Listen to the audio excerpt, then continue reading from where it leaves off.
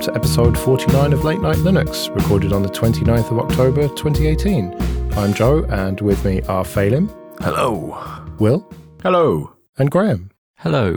Very nice to have you back, Phelim. You were missed over the last couple of episodes. Let's get straight into the news, and one that will no doubt have you thrilled, and that is that Pine64 are working on a phone running the Plasma Mobile. A, because I like KDE, and B, because I'm cheap. This sounds really, really, really interesting. I just hope it works, hope it happens, and I hope it's not too under-spec'd. It does sound fairly decent, but I think it's actually sounding slightly lower spec than the 3T, though, if I'm not mistaken. Yeah, by the looks of things, yeah. And I mean, it's kind of vaporware at this stage as well, isn't it? Yeah, so I mean, if this is an early prototype, maybe they'll just go, oh, this is going to be really painful in about a year's time or year plus, whatever. So maybe we'll bump it up a little bit. But that said, the laptop works out pretty well. So I heard that you have one on order. I'm jealous. Yeah, it should be arriving soon-ish, hopefully. They said it was... Well, originally I opened a ticket saying, what the fuck's going on? Where is it? And they said that it would be next week, and that was last week, so that has been and gone. And then I got another email saying that it was going to happen at the end of October. Well, it's the 29th now, very nearly Halloween, so I'm not holding my breath. But with any luck, I might have it before the next episode, and then we can talk about it then and how great KDE Neon is on it. But yeah, it should be pretty cool to have. I would imagine the battery life's going to be amazing on it, but that remains to be seen. I don't know how useful it will be as a laptop with only 2 gigs of RAM and stuff, but I don't know. It's pretty exciting, though, that we're going to have potentially a KDE phone, a Plasma mobile phone, because it doesn't look too good for the Purism one, does it? The Librem 5. It seems that Jonathan Riddle's gone a bit cold on that whole thing, if his comments are to be believed. Yeah, they seem to have their distro that they want to push, and that's kind of where they're focused, even though it's clearly the wrong decision. Yeah. Well, we're going to get to the huge news in a bit, but speaking of the wrong decision and desktop environments, let's talk about Ubuntu 18.10, which has been released. So first of all, well done, Will. I saw you the day before in London and you were quite tired then. Have you recovered yet? Yeah, pretty much, although I was in Salt Lake City last week for the 1904 planning cycle, so I am equally tired now. And jet-lagged. And jet-lagged, yeah. How did that go there? Is it going to be another fairly boring release for the desktop? Well, that rather depends on your point of view. Quality is obviously paramount, so we'll be doing a whole load of improvements on and testing around quality. But then I think we want to bump the revision of GNOME. We've got some improvements we want to make to LivePatch. We've got improvements we want to make to the graphics driver experience. There's a few GNOME like paper cut bugs, really little tiny annoyances that we want to get ironed out. So I think there'll be a few interesting features in there. Power management is one of the big ones for us. I don't know. We'll see. I hope that it will be a good step on the road to the next LTS, and that it will be good quality, a little bit faster, a little bit less memory usage, and a few nice features to play with. And what about GS Connect? Well, it's there now. So I can't remember. Did we speak about this last time? The developer rewrote pretty much the whole thing from the ground up, and that landed fairly late in the cycle. So it's packaged, it's in the archive, it's in Universe at the moment. So you can go and apt-get install that and take it for a spin. And then we'll look at the user experience of getting it set up and configured. And if we think it's up to scratch, then we could look to put that into main. But we'll see. Because I was trying out Plasma this week and I noticed, KDE Connect, and I've already got it installed on my phone. And it was just so easy. It was such a smooth, perfect experience. I mean, Phelim, you can attest to this, right? Yeah, well, I've used it for ages and it's fantastic. I use it for all sorts of things. Like if you're not at your PC and you've found interesting articles, I just fire them at my desktop PC. So when I come downstairs, I've got it ready to go and I can open Firefox is already sitting there with the things open, and theoretically you can control your music that way too, so you can fire a YouTube video to it, have it play out loud and scare the shite out of somebody, so it's great. Nice. Graham, do you use KDE Connect? Yeah, I do. I've used it for years as well. It's a great tool and it's really matured well. I think I've spoken about it before. The coolest thing I've used it for is when my mouse battery ran out and I didn't have any spares, and I was able to use Kinect to move the mouse on the screen, which actually works really well. It does. That's what I was checking out, and you can bring the keyboard up and just have whatever keyboard you're using on Android. It's fucking brilliant, man. It's great if you run a Kodi box or something like that and you need some decent remote control. Yeah. We should be talking about Ubuntu, though. We did talk about the beta, so there's not that much to say. I mean, Phelim, you haven't had much to say about Ubuntu. I mean, you are not going to be using this on servers, I wouldn't imagine, because you just use the LTS, don't you? Yeah, LTS all the way, really. And I already have a few 1804 ones I've been using for some ZFS storage, so yeah. Yeah, so it doesn't really hold that much appeal to us. I mean, you two on your KDE Neon running... that's based on 1804 now. You've upgraded, haven't you, Phelim, finally? Yeah, I ran the laptop first just as a test, and then I didn't realize that literally 3 days away, like they said, and everything stops on Monday for 1604. I thought, oh Christ, I better do my main workstation then over the weekend, and I did it on the Sunday, the day before. And it was all fine. So happy days. I might actually end up using not main Ubuntu, but Xubuntu 1810. I don't know. I haven't really researched this. I should have probably done before I bought it, but I've bought a desktop anyway. Well, the parts to put a desktop together, including a 9th generation i5. I think it's Coffee Lake or something, which I don't know. Will, do you know about that? I should probably ask you off air about this, but fuck it. Will it work with 1804, do you think, before the hardware enablement for the Point 2? Oh, I'm sure it'll work. You might lose some of the power saving options that are on that chip, but yeah, I mean, it'll work fine. I'm sure of that. I've heard that maybe the sensors might not work properly, like the thermal sensors and stuff, so I might end up running 1810 for a while. I don't know. When's the next hardware enablement release? Yeah, the next Point release will be February sometime. Right, so yeah, I might end up stuck on 1810 for a while, which is not the worst thing in the world. Thankfully, there's not a huge difference between 1804 and 1810 with Xubuntu. So yeah, I'll have to report back on that as well. If I'd paid 10 quid extra delivery, I could have had it the next day, but instead it ended up being a week later. So I'm a bit pissed off about that. I shouldn't have been so tight. But oh well, I'm going to be busy this week anyway. So anything else to say on Ubuntu 18.10, or have we said it before? There's a few other features in there, XDG portals, for example, to sort of help with the confinement accessing the root file system through some sort of mediation, which is going to become, is the standard way of doing things on KDE and on GNOME. So that's a good improvement for Snap's usability. Fingerprint unlock, some improvements to the error reporting. But yeah, there's incremental fixes in there.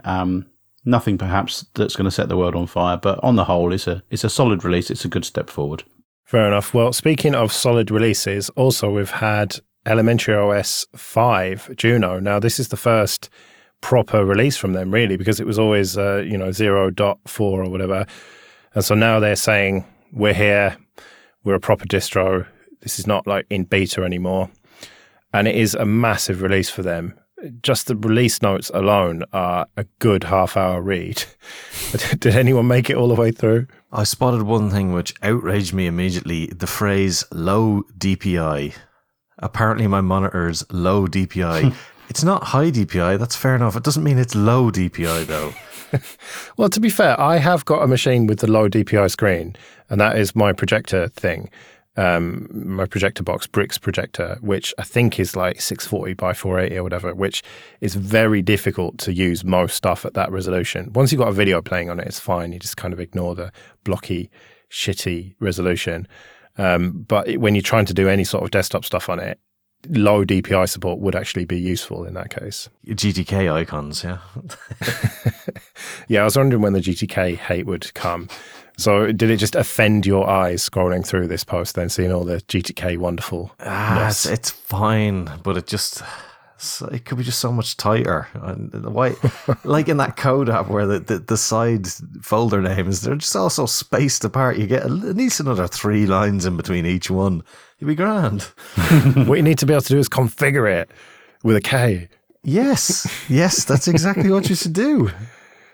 Look, Elementary and Pantheon, their desktop, It's not designed for configuration, is it? It's designed to be, look, we quite like some aspects or a lot of aspects of macOS. We don't like some others. We like freedom and not proprietary bullshit. So here is a distro. And one of the things that they like about it is the fact that you can't really configure it. You just take it or leave it. And you have this consistent experience, which I don't really like that experience. I like to configure stuff so it looks like Windows XP. But some people want something that's not configurable. I mean, just look at GNOME, for example. That similarly is not very configurable unless you start hacking it with extensions and stuff. Thankfully, I don't like it either. Yeah.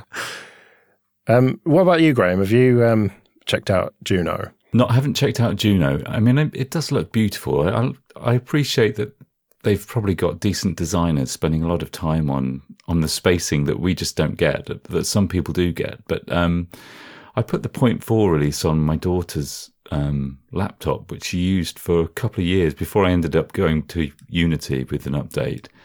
And she did find it, I didn't have to tell her it was Linux, and I still think there's some value in that. Definitely. I could put that in front of someone who hadn't used computers that much before, and I think they would just get on with it. Yeah. And that was what I was trying to get. That's why I installed it, and it worked. And it's quite unique at the moment in Linux distro land. Yeah, I think that Unity had that, didn't it? It had that kind of, you don't have to necessarily know that it's Linux. It just sort of does fairly logical stuff if you don't have the baggage of having used computers for many, many years like the rest of us have. But Elementary actually looks like macOS. I mean, I imagine there are plenty of people who wouldn't know the difference. They don't look too closely at how their pixels are arranged. I mean, obviously it's functionally different when you get into the core of it, but they're probably people who've never opened the settings dialog in macOS either. Yeah. Although the settings dialog does look fairly similar to it. It's heavily influenced by it, is the bottom line. And is it a rip-off or is it heavily influenced? Where's the line there? I don't think it matters. It seemed to matter about 10 years ago when every conference was filled with MacBooks and people running macOS, but I haven't noticed that recently. So it doesn't bother me so much, even if I mean, legally you couldn't say it was a rip-off anyway, but even as close as they serve to macOS design. Yeah. And what about their attitude of making money then? What do we all think about that? The fact that you have to pay for the download. You can pay $0 for it, but you have to pay something. I think if we expect projects like this, smaller projects to exist, then we need to expect it to be worth their while. So yeah, I totally agree with this policy that they've got. And yeah, like you say, you can still pay $0 if you don't want to contribute, but I think it's a nice, straightforward way of contributing directly to their bottom line. Yeah, I mean, say for using Neon, they have a link back to the KDE fund that they would have where you can pay PayPal, whatever. And I try to do that every year. So, I mean, I think if you have a nice, simple way through a store for people to reward people for a piece of software that they find useful, I think that's great. Yes, I know a lot of people got hacked off about it, but I mean, the realities of it are, I'd rather somebody paid for that software than went off and got a Mac and then paid money into the iTunes store for something that's horrifically locked down. Even if it started as an open source piece of software, once it's in there, it's not the same piece of software because you can't even build it. So, and people don't realise that software like this just simply wouldn't exist. Everybody thinks there's some kind of altruistic dreamland out there, but there isn't. It's really tough. It's really tough to make any kind of money. So anything that adds to the friction and maybe makes them money. And designers are expensive, and designers are reluctant to give their effort away for free. Creative Commons stuff from decent designers is very rare, and it takes money. I think that they might be unique in the Linux distro, the desktop Linux space, in that they're brazen. That's the wrong word. They're not shy about wanting to make money. Whereas it seems that other distros, most other distros are kind of sponsored by a bigger company. I'm thinking Ubuntu and Fedora, and they have other ways to make money, obviously. But even the smaller distros, it seems like they're almost sort of embarrassed about asking for money to do it. Whereas you do have to appreciate just the lack of embarrassment, the lack of shame, because there is no shame in making money. If you're working hard on something, you should be getting paid for it. And what they've done with the downloads, I think, is fair enough. And also what they've done in the App Center, where if you buy an app for nothing, then when you go to get updates on it, then you'll be prompted, do you still want to pay nothing for it, or do you want to contribute a bit? And also now they've got a very subtle button at the bottom of every paid app to just donate effectively to the developer, which again, I think is nice. I mean, it is a very small distro in the grand scheme of things, and they don't really have the users to be generating massive amounts of money. But I think that other distros could take inspiration from this, and other smaller distros, because you need to have that money coming in order to make it self-sustaining. And then you need to be self-sustaining in order to be able to sort out things like bus factor and stuff. You can't do that if you're sort of scratching to pay your server bills and everything. It reminds me a little of Arda, because Paul Davis famously left Amazon, I think it was. He was one of the first employees and initially ploughed his money into creating Arda, the door, which is a wonderful piece of software, but nobody was contributing. Nobody was voluntarily giving their money. And it came to a point where he needed an income. And it's the way I see it. It's like Arda was going to stop. It simply would not exist had he not done this. You pay for download. You can put $0 in, or you can pay a single $1, or you can compile it from source. And that adds friction, and it did create some anger. But the end result now is that he gets something like $7,000 a month, which is the equivalent of the software engineering salary he would otherwise have elsewhere. And he's happy to support the project and other developers. And we've always talked about how do we support open source and free software development. And this seems to be a model that works. Yeah. Trust you to find some way to make it about audio stuff. I can't forgive him for Jack. All right. Well, before we get on to like the big news, just a quick plug for Simone Gertz's Kickstarter. Now, she is a very inspirational person, I think, because apart from the fact that recently she had this brain tumor, I think it was like non-cancerous or whatever, but still she had to have brain surgery and stuff. And she was very chipper about it and made videos and stuff. But what she does is she's the queen of shitty robots, in case you don't know who she is. And she just makes these silly robots. And I don't know, unlike most of the other people who get big on YouTube, who are just fucking vacuous idiots, she's actually an intelligent and charming person who I think is a good role model for kids and stuff. So her Kickstarter is for a calendar, it's hard to describe, but if you imagine, it's an electronic calendar with a load of capacitive buttons on it. So the months go left to right, and then the days go top to bottom. And so the idea is that you set yourself a thing that you're going to do every day. Like, you might go for a run or whatever, do some sit-ups, or maybe even do a bit of code or whatever. And you say you're going to do that every day, and then you can reward yourself by lighting up each day as they go by. Now, it is very expensive when, I actually could use this thing because I take a vitamin tablet every day, and to remind myself that I've done it, I put a little cross on my calendar with a Sharpie, which is significantly cheaper than this thing. But it is quite a cool looking bit of kit. As long as you only have one daily goal. Otherwise you have the need for a massive wall where you've got one for each task. Yeah, true. I mean, this thing's like $300, isn't it? Which is a lot. Christ. Yeah, for it's a lot of money. 365 LEDs. Yeah, well, they're kind of capacitive touch things.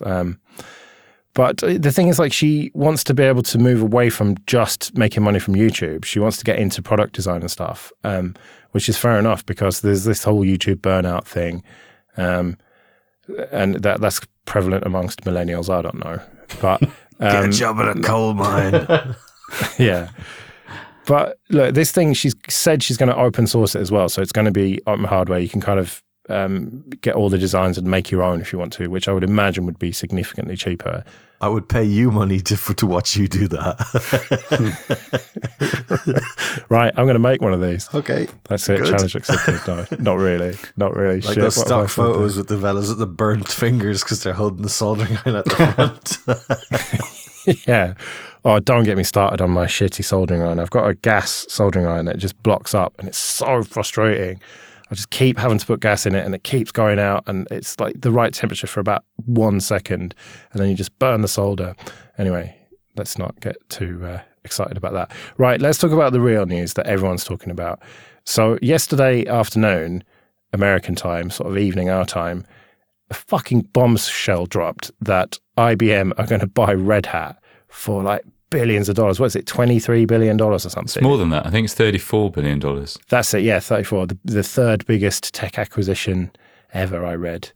And the naive thing to say would be, well, I use Ubuntu, so why do I care? And, I don't even use GNOME, if you're using KDE Neon. But the reality is that Red Hat are so influential over the whole Linux ecosystem that whatever IBM decides to do with it, it's going to affect us all regardless. Yeah, now that we've all let System D in. Yes. And Paul Sawyer. Oh, dear God. Yeah. Leonard, you bastard. So, first of all, is this a bad thing? That seems to be the sort of consensus that it's a bad thing, but I don't know, I'm not convinced that it is. I think it is possibly a bad thing, given by the fact that what's the last great piece of software that IBM's released? Name it. Lotus Notes. Okay, I said great, but fair enough.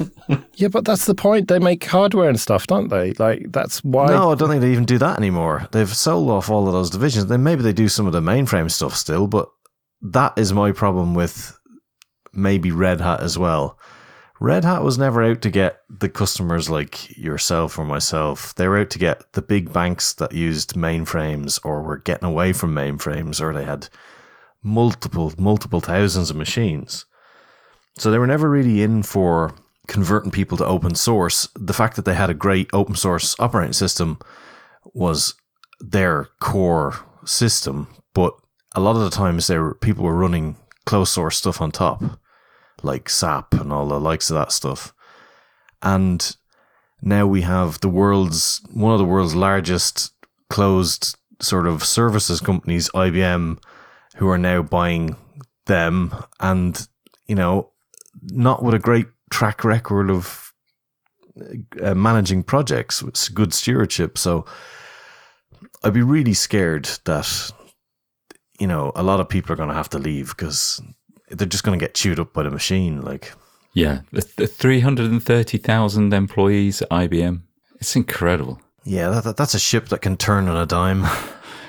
I think, my personal opinion is that I think I agree with you, Phelim. It's difficult. The fact I kind of keep forgetting that IBM still exists, and yet it is it's the behemoth of, old tech. So it operates outside of my realm of experience, and I suppose that's what worries me. That's what worries me for Red Hat's behalf, and also what it means to kernel development and GNOME and all the other things that Red Hat is so heavily involved in. Well, IBM have said, of course, that Red Hat will continue to operate as its own entity. But being a bit cynical, they always say that sort of thing.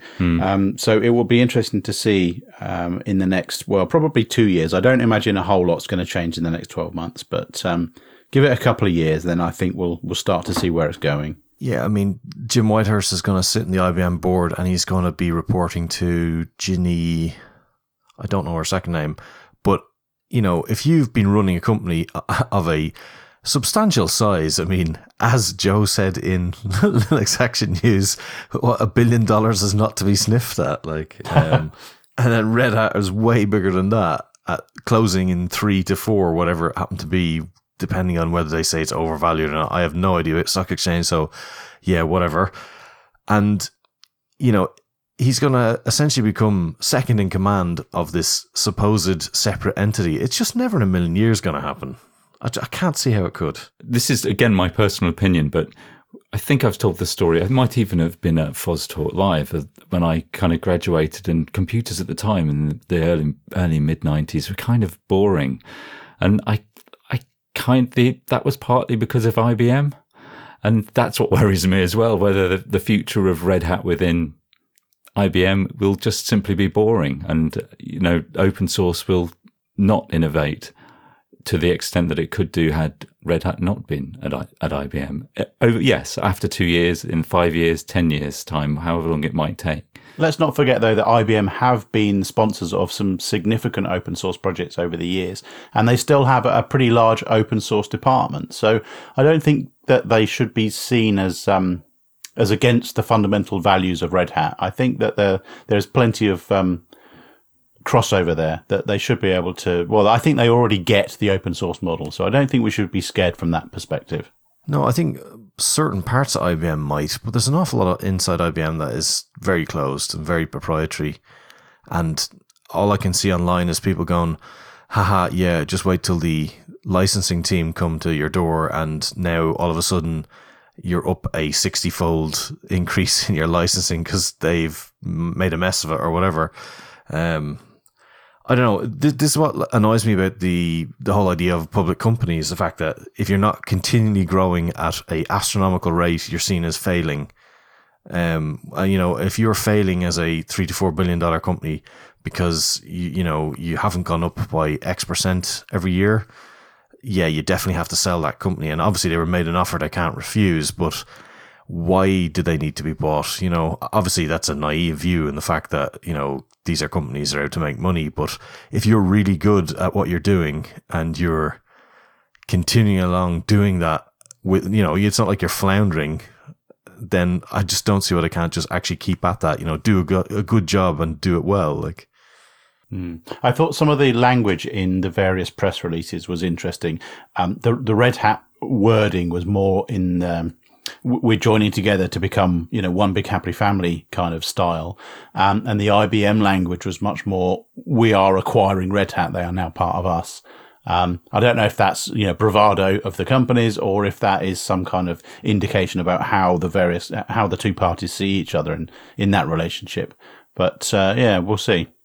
Well, I have a little bit of experience of this, of, working for a company that gets acquired. Okay, it was nowhere near this scale.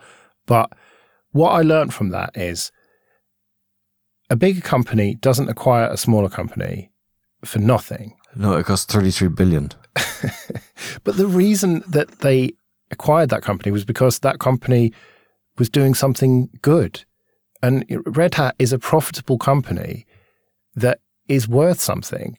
And IBM are not stupid. If they buy Red Hat and then fuck it up, it's not going to be worth anything. And okay, you sometimes get these acquisitions where they just strip out, the acqui-hires and all that. They want the talent or they want the patents or whatever. But it seems with this one that it's pretty straightforward. Red Hat is massive in the cloud business. Yeah, but they're not a cloud provider. IBM's a cloud provider, and they've now tried to buy in expertise to make their cloud competitive with Amazon, Google, and Microsoft. Well, exactly. So, but that's not Red Hat's business. I don't know, isn't it? I mean, they've got OpenShift, which is their cloud providing business. Yeah, but they're providing it. It's like, you don't buy a car company because you're a tarmac company and you want to encourage people to drive more on your roads. It just seems like a shite way to go about it. I had the misfortune of trying to listen to some of the call, and the amount of times that I heard the words cloud, market, hybrid, and trillion nearly caused me to some sort of auditory deafness. It was just buzzwords left, right, and center. It was horrific. Well, one thing that stood out to me was the Red Hat Executive Vice President and President of Products and Technologies, Paul Cormier, said, "We are an enterprise software company with an open source development model. We're not an open source company." And that's kind of a key distinction, isn't it? That it's saying that they're not an open source company.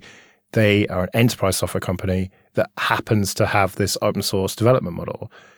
And that is a little bit worrying, I think. Yeah, well, that's what I was saying. And we've kind of, I'm going to, inverted commas, let them fund an awful lot of core infrastructure across the whole desktop and server side, like things like Systemd, things like GNOME, GTK. A lot of those people were paid by Red Hat. And I mean, that's great. It was really good and, you know, not mocking them for it. But we've allowed ourselves to be in the position where potentially, what if these people say, Jesus, I'm not working for IBM anymore, I'm out of here, and then they're gone, and then we don't have those people in key positions that are doing that work. We might be in trouble. Can I ask an awkward question here that I think Will and Graham may stay a little bit silent about, but what does this mean for the whole Linux ecosystem next? I'm thinking of Canonical and I'm thinking of Microsoft, maybe? Well, I think having gone through what I imagine some of the Red Hat employees are going through now, I think it would be unfair of us to speculate on that. I'm not saying that to avoid the question, but... Yes, you are. Well, yeah, okay. But those guys are going to be being pinged on Twitter all the time. What's going on? What's happening? What are you going to do now? And the simple answer is they don't know, and they won't know for months and months, maybe even years. Who knows what will happen? Those guys certainly don't happen. And if we were to guess, it would be purely guesswork. Yeah, but it's got to put pressure on the likes of someone else needing that skill. And that scares me in the fact that of the list of Google, Amazon, and Microsoft that are left, it's Microsoft most likely who could end up buying Canonical, which is one of the fears that makes me wake up in the middle of the night and sweating. And I just hope that doesn't happen. Maybe they can just have a partnership and everything can be fine. They can just work that way, and nobody has to buy anybody. It'll be all fine, and I don't have to rapidly install Debian everywhere. That'd be great. I think we might get onto it a bit later, but I mean, I think these kind of events are inevitable with the success that open source has had. I mean, it would always have come to this. That's the way that capitalism works. Yeah, don't get me started on this constant growth being impossible thing. I mean, there are only a certain number of resources. You can't grow indefinitely unless you start colonizing the stars, and that doesn't look to be happening anytime soon, unless Elon's to be believed. But I do think it's inevitable, and you know, if it is a threat to open source and it's far too early to say, far too early, then we'll work around it. The whole nascent nature of open source, what created it was a much tougher learning curve and a much tougher problem to solve than what we'd face where there are fewer opportunities in the future. And if those people, if people are still going to care about hacking on the kernel, hacking on the GUI and doing cool stuff, as long as it remains relevant. Do you reckon Chris Lamb is cackling madly in his Debian lair right now going, haha, come to me, my pretties? Pretty much. Okay, this episode is sponsored by DigitalOcean. Go to do.co/LNL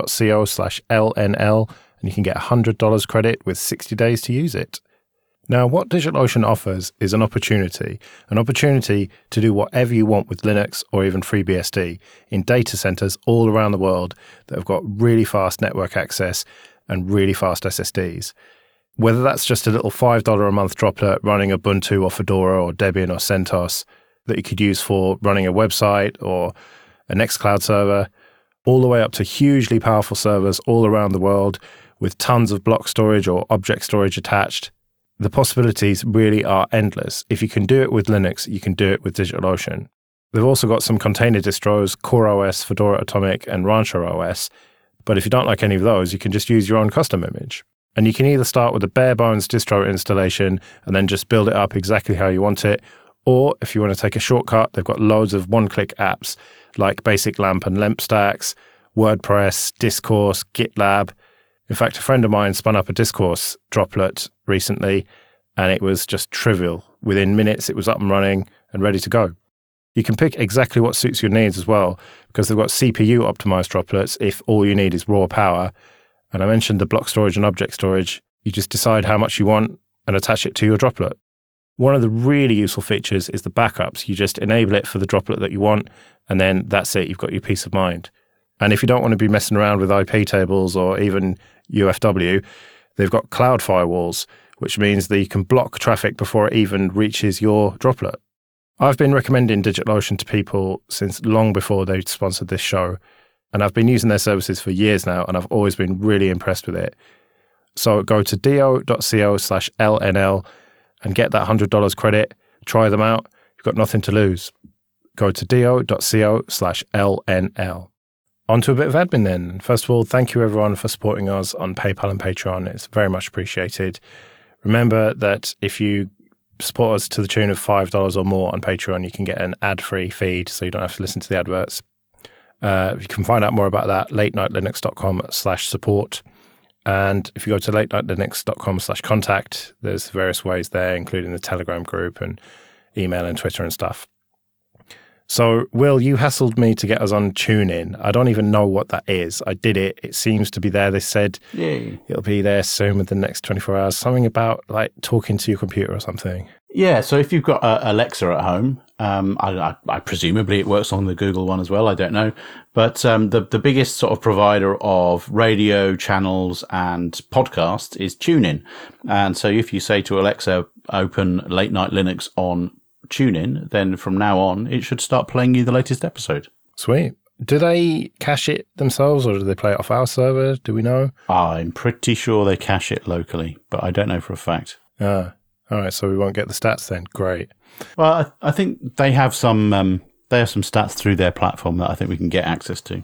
Ah, right, cool. Right, I'll have to check that out then. And we're on Spotify as well. Yeah, talked about that last time. Yes. Oh, sorry. Jesus. I thought you didn't use proprietary software like Spotify. I don't, but loads of people do, and loads of people went, "Oh, you're on Spotify. That's cool." I was like, "Okay." Yeah, it's cool they finally opened that up to anyone. So yeah, check us out on Spotify as well. Okay, this episode of Late Night Linux is sponsored by CDN77. Go to cdn77.com/LNL. That's for Late Night Linux. And they are a UK-based CDN provider with a standalone live streaming platform. And apart from sponsoring loads of open source projects like CentOS, KDE, Fedora, and Gentoo, one of their main clients is the European Space Agency, who use CDN77 to deliver Hubble images all over the world. They're a real innovation leader. They were the first CDN to implement HTTP2 and Brotli compression. And everything's developed in-house, including their own DDoS protection. And they can push 80 gigabits of live streaming traffic through just one server through optimizations. And this CDN consists of over 500 servers all running Debian, and only a few of them are VMs. The vast majority of them are physical servers. And they've got 30 points of presence all over the world in North America, South America, Europe, Asia, and Australia, with over 7 terabits per second of network capacity in total. They've got excellent 24/7 live support, and you can either go pay-as-you-go, or they've got monthly pricing plans. Either way, there's no commitments and no hidden costs. And if you go to cdn77.com/LNL, you can get a 14-day free trial with no credit card needed. And then if you do stick with them, you'll get an extra 10% on top of their first payment bonus. So go to cdn77.com/LNL and start delivering your content. Right, I've got a question for you. Is FOSS finally growing up? So we've seen all this Linux code of conduct stuff, and that seems to all be sorted out now as far as I'm concerned. Bit of a storm in a teacup. And now even GNU have got these kind communication guidelines that they're working on. I never thought I'd see Stallman going for stuff like that. And Samba are sorting out similar stuff. It seems that everyone is getting their HR house in order, shall we say. And it makes me wonder, like, are we finally getting to a point where free software and open source is growing up? And, you know, we're not just a bunch of hobbyists flaming each other on mailing lists and stuff. Like, are we becoming more of a sort of force to be reckoned with that can be taken seriously? Or are there enough wankers out there ruining it for everyone with their flaming and refusal to accept stuff and screaming about social justice warriors and stuff? Yes. I too say yes. And we're all getting older. Not much time left, so let's stop fighting and let's start to love each other. It's like when Homer Simpson becomes a boxer and his walkout tune is "Why Can't We Be Friends?" It's more like Mars Attacks when he says, "Why can't we all just get along?" But, you know, do I have a point here? Like, are things changing finally? Or am I just imagining that? I think through necessity. I mean, there's been so much kind of incendiary arguments going on for so long now that it needs some kind of call to order. just to maybe point people in the right direction. I think you're right. I think in a way, the fact that the community could potentially be so wide to encompass people who don't initially understand the way that it worked before is a sign that it's grown to a certain size, and we need to have these kind of code of conducts to explain the rules. But I don't think it probably fundamentally changes the way that people agree or disagree with each other. And I just can't see that changing, actually. I can't see the way decisions are made changing. I think it's also handy to have a sort of level where you know not to go past. You can get really hacked off with something, and if you know you have a safety margin that you're supposed to not cross, you kind of maybe can step back and see that as well.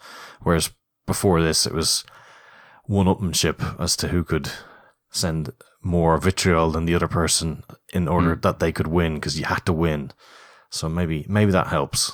Will, do you feel that people are kind of finally catching up to what you've been doing for years at Canonical? Because you've had the code of conduct there for years, and it seemed to be running fairly smoothly as a result of it. It's difficult to say. I think there has been a certain amount of social change in the last few years, which has made things like codes of conduct expected. Perhaps not necessary, but certainly expected. And if you haven't got one, then there are questions about why you haven't got one. And yeah, as a whole, as a framework, they work very well, and they give very clearly defined sets of rules by which you can enforce certain behaviors and, more importantly, exclude people who choose to just, stick with the trolling and the name calling and the sort of standard behavior of online forums and that kind of thing. So it's a really good way of drawing a line in the sand and saying, if you cross this line, then we're not going to have you as part of our community. And once you start doing that and you start excluding the naysayers and the trolls, then I think the whole ecosystem can start to flourish and really grow under its own steam without fear of being shouted down and belittled in public, which I think has held back the community quite a lot over the years. Is it sad that it's come to this, that we've had to do this? Isn't the whole point of free software and open source that it's kind of this community working together for this kind of bigger thing than ourselves individually? We're greater than the sum of our parts. Well, so, I don't know. I don't think so. I think in the past, and in fact, I heard a radio program the other day that made this point, which was in the past, if there was somebody shouting and screaming on the street corner, then, people would have looked sympathetically and thought that perhaps they were unwell. And the internet has given people who like to shout and scream a global voice, and they become organized. And suddenly people who would otherwise be ignored suddenly have a very strong, powerful influence over certain communities. So I think that having these rules in place is a necessity these days. Yeah, but just because it's necessary, that doesn't make it sort of sad that it's necessary. That doesn't really answer the point. We clearly are in this situation, but I'm just saying, should it have got this far? I suppose it was inevitable, but it doesn't make it any less sad that we're having to resort to drawing up rules and everything. I think it's just human nature, really. And in the early days, when it was a group of a few hackers coming together and round a project that they were especially excited about, it was fine. But then the internet got invented, and every man and his dog can suddenly get involved and have as loud a voice as anybody else in that project.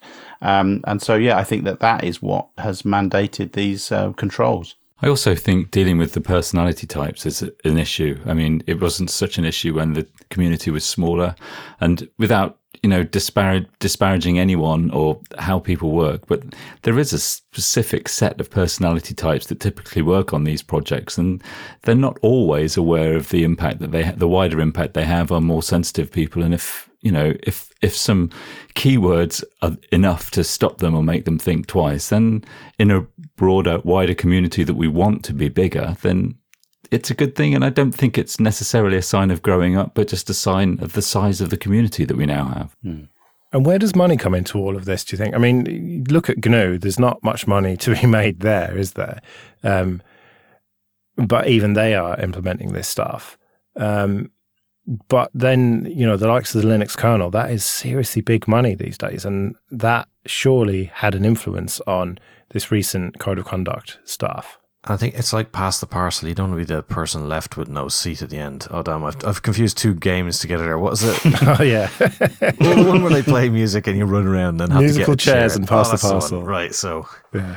So you don't want to be the one that's left at the end of, the summer where they do an article about the projects that didn't get a code of conduct and you're the only one left out. I think that's why could be the only possible explanation that Stallman decided to do one. He just wanted to be on the safe side of the thing. But I don't think that's a bad thing either. I mean, you're better off to have the rules in the first place so you can at least point to them and say, don't do that, thanks, rather than, oh, well, you didn't say I couldn't do it.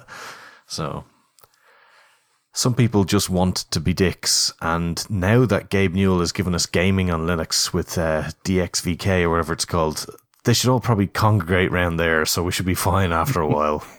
Leave them on proprietary Steam, thank you very much. Gaming's even worse. Exactly. So I hear. Yes, thankfully I don't get involved in that stuff. Just this big virtual construct. What? The world? Yeah, your experience. The big blue room. Don't like to go out there very often. Bringing it back to money for a second, we talked about this when we were talking about Elementary. Do we think it's good that Elementary are able to charge for their software? And I think that is a reflection of the maturity of the open source ecosystem. And I think it's good for projects to give that sense of longevity. You can give money directly to this project. If you want it to continue and to succeed, it needs your money. And now we have mechanisms where you can give money if you choose to, but you're not forced to. And I think that is really quite exceptional in the world of, commerce generally, that we still have maintained the ability to get stuff for free. Or if you have strong morals about free and open source software, both of those things can exist at the same time within the open source community. Well, do let us know what you think, dear listener. But if you want to just shout about social justice warriors or how it's terrible and censorship or whatever, you can get fucked, quite frankly. I've had enough of people commenting like that. Just fuck off, not interested. I probably shouldn't alienate sections of the audience like that, should I? But, they are just part of the problem as far as I'm concerned. Anyone's free to be in the community, but when they start just ranting about that stuff, I just think, I don't know, go back to Gab. Oh, wait, you can't. Anyway, that'll probably do it for this episode then. We'll be back in a couple of weeks, hopefully with a full house again. Oh, Christmas is coming, guys. Christmas is coming. Shut up, Joe. It's not even Halloween. Yes. We should have had a spooky intro, shouldn't we? Because it's nearly Halloween. But, oh well. Thankfully, we're European and don't go in for that American nonsense. Hey, hang on. I resent that. It's an Irish holiday from Samhain, so shut up. Is it? It is. Damn Yanks coming in here stealing our holidays. Bastards. I'm sure that you have pumpkins and, it's not even dressing up scary anymore, is it? It's dressing up as fucking whatever, just characters from telly shows and stuff. Don't tell me I shaved my legs for nothing, Joe. Right, let's get out of here. Right, until next week then, I've been Joe. I've been Phelan. I've been Will. And I've been Graham. See you later.